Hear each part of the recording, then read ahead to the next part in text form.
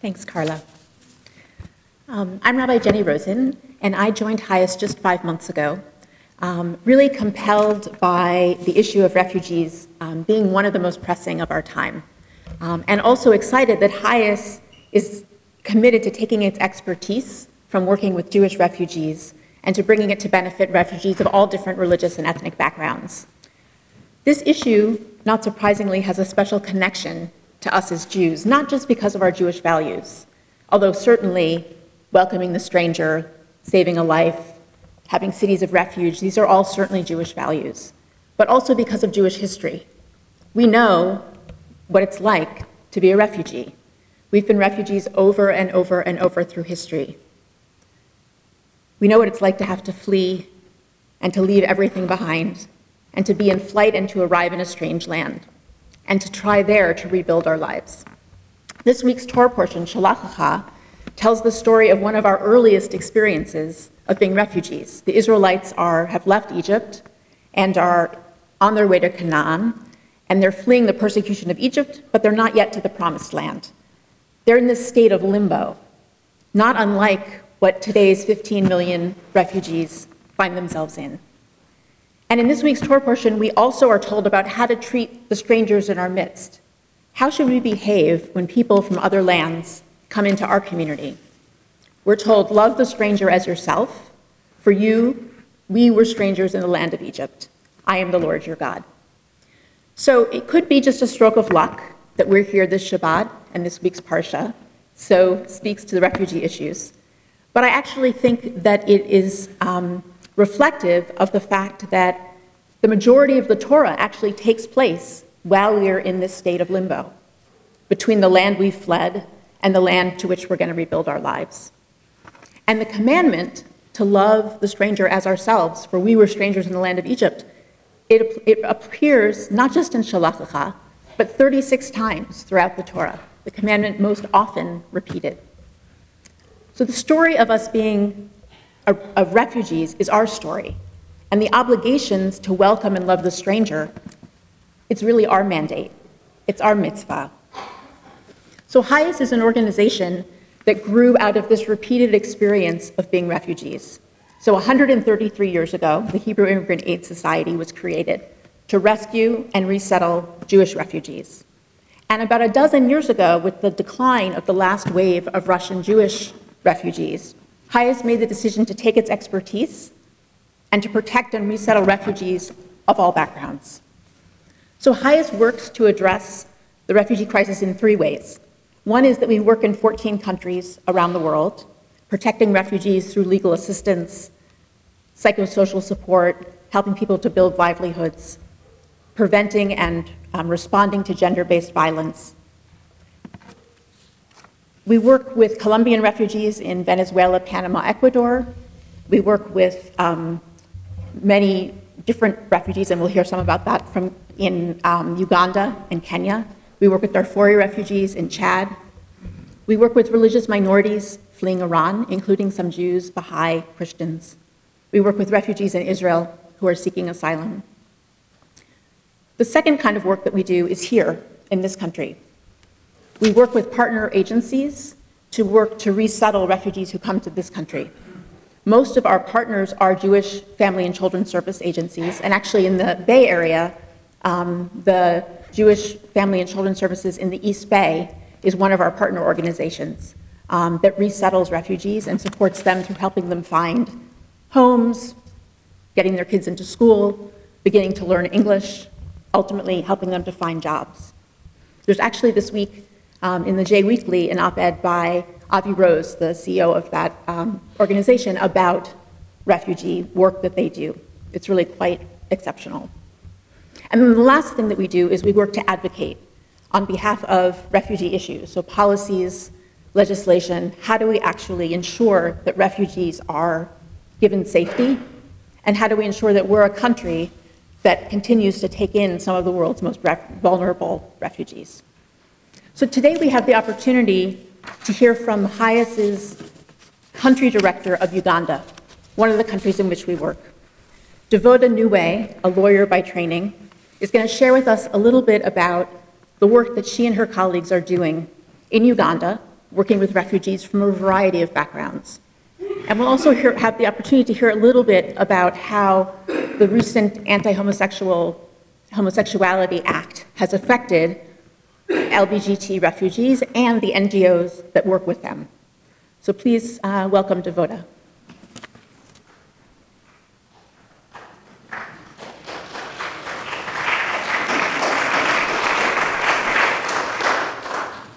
Thank you, Jenny. Good evening.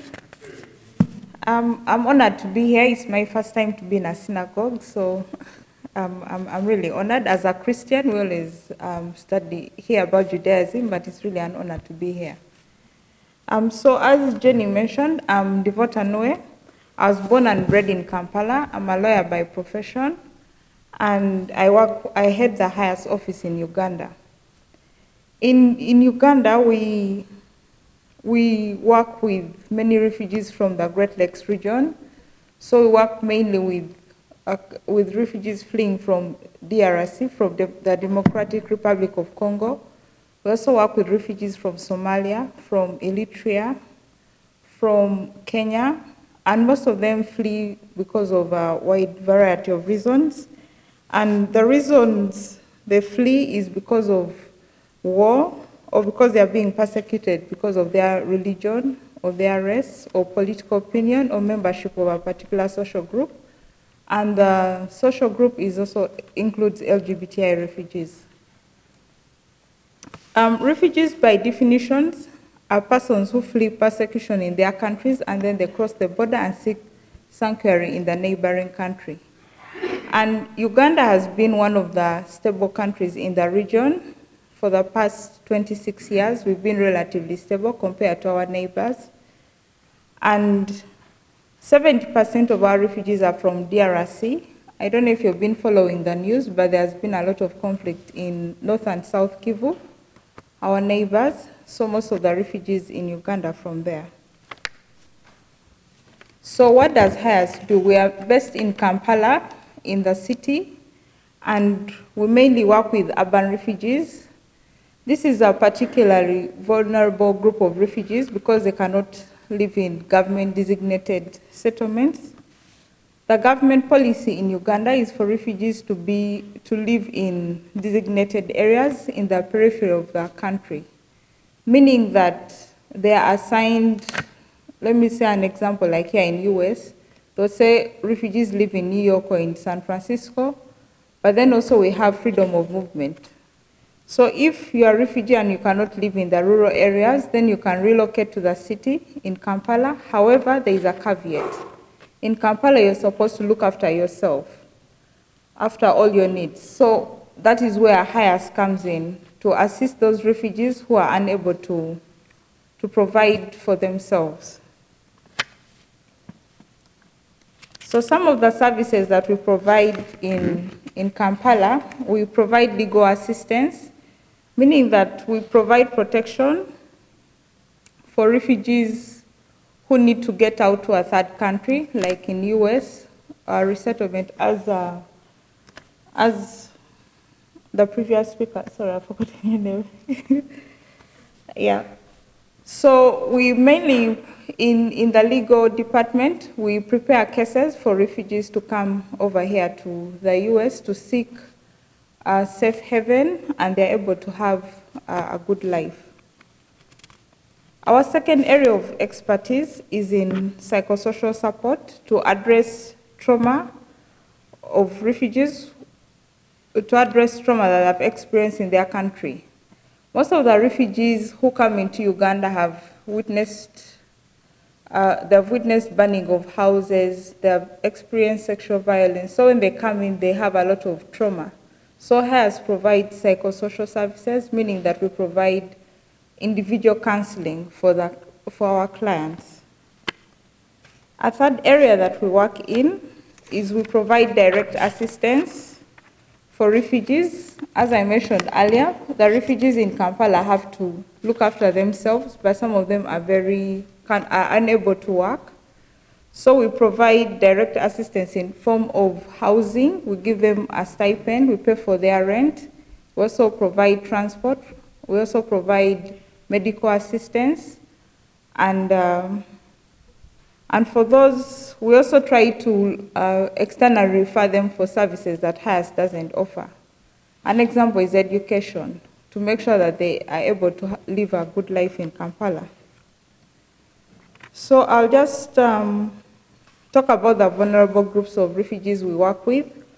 We work with LGBTI refugees. We also work with survivors of trauma and sexual violence.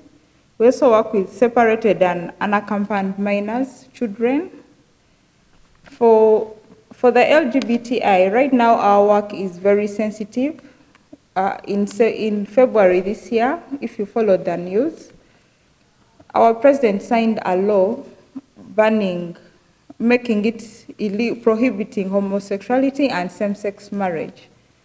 And so according to the act, if you're found guilty of being a sexual minority, you're liable to life imprisonment.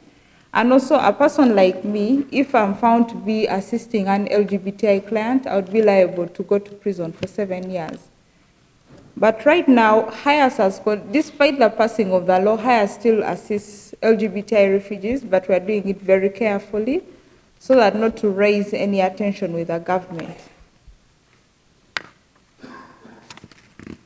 We also work with unaccompanied minors, with children. Unaccompanied minors are children who are orphans who flee without their parents and they have no one to look after them. And then separated children are children who have one parent but they don't know where they are. So HIAS works with children to make sure that we put them in foster care, and also we provide individual counseling for the children, and also refer them for education to schools to ensure that they have a good life.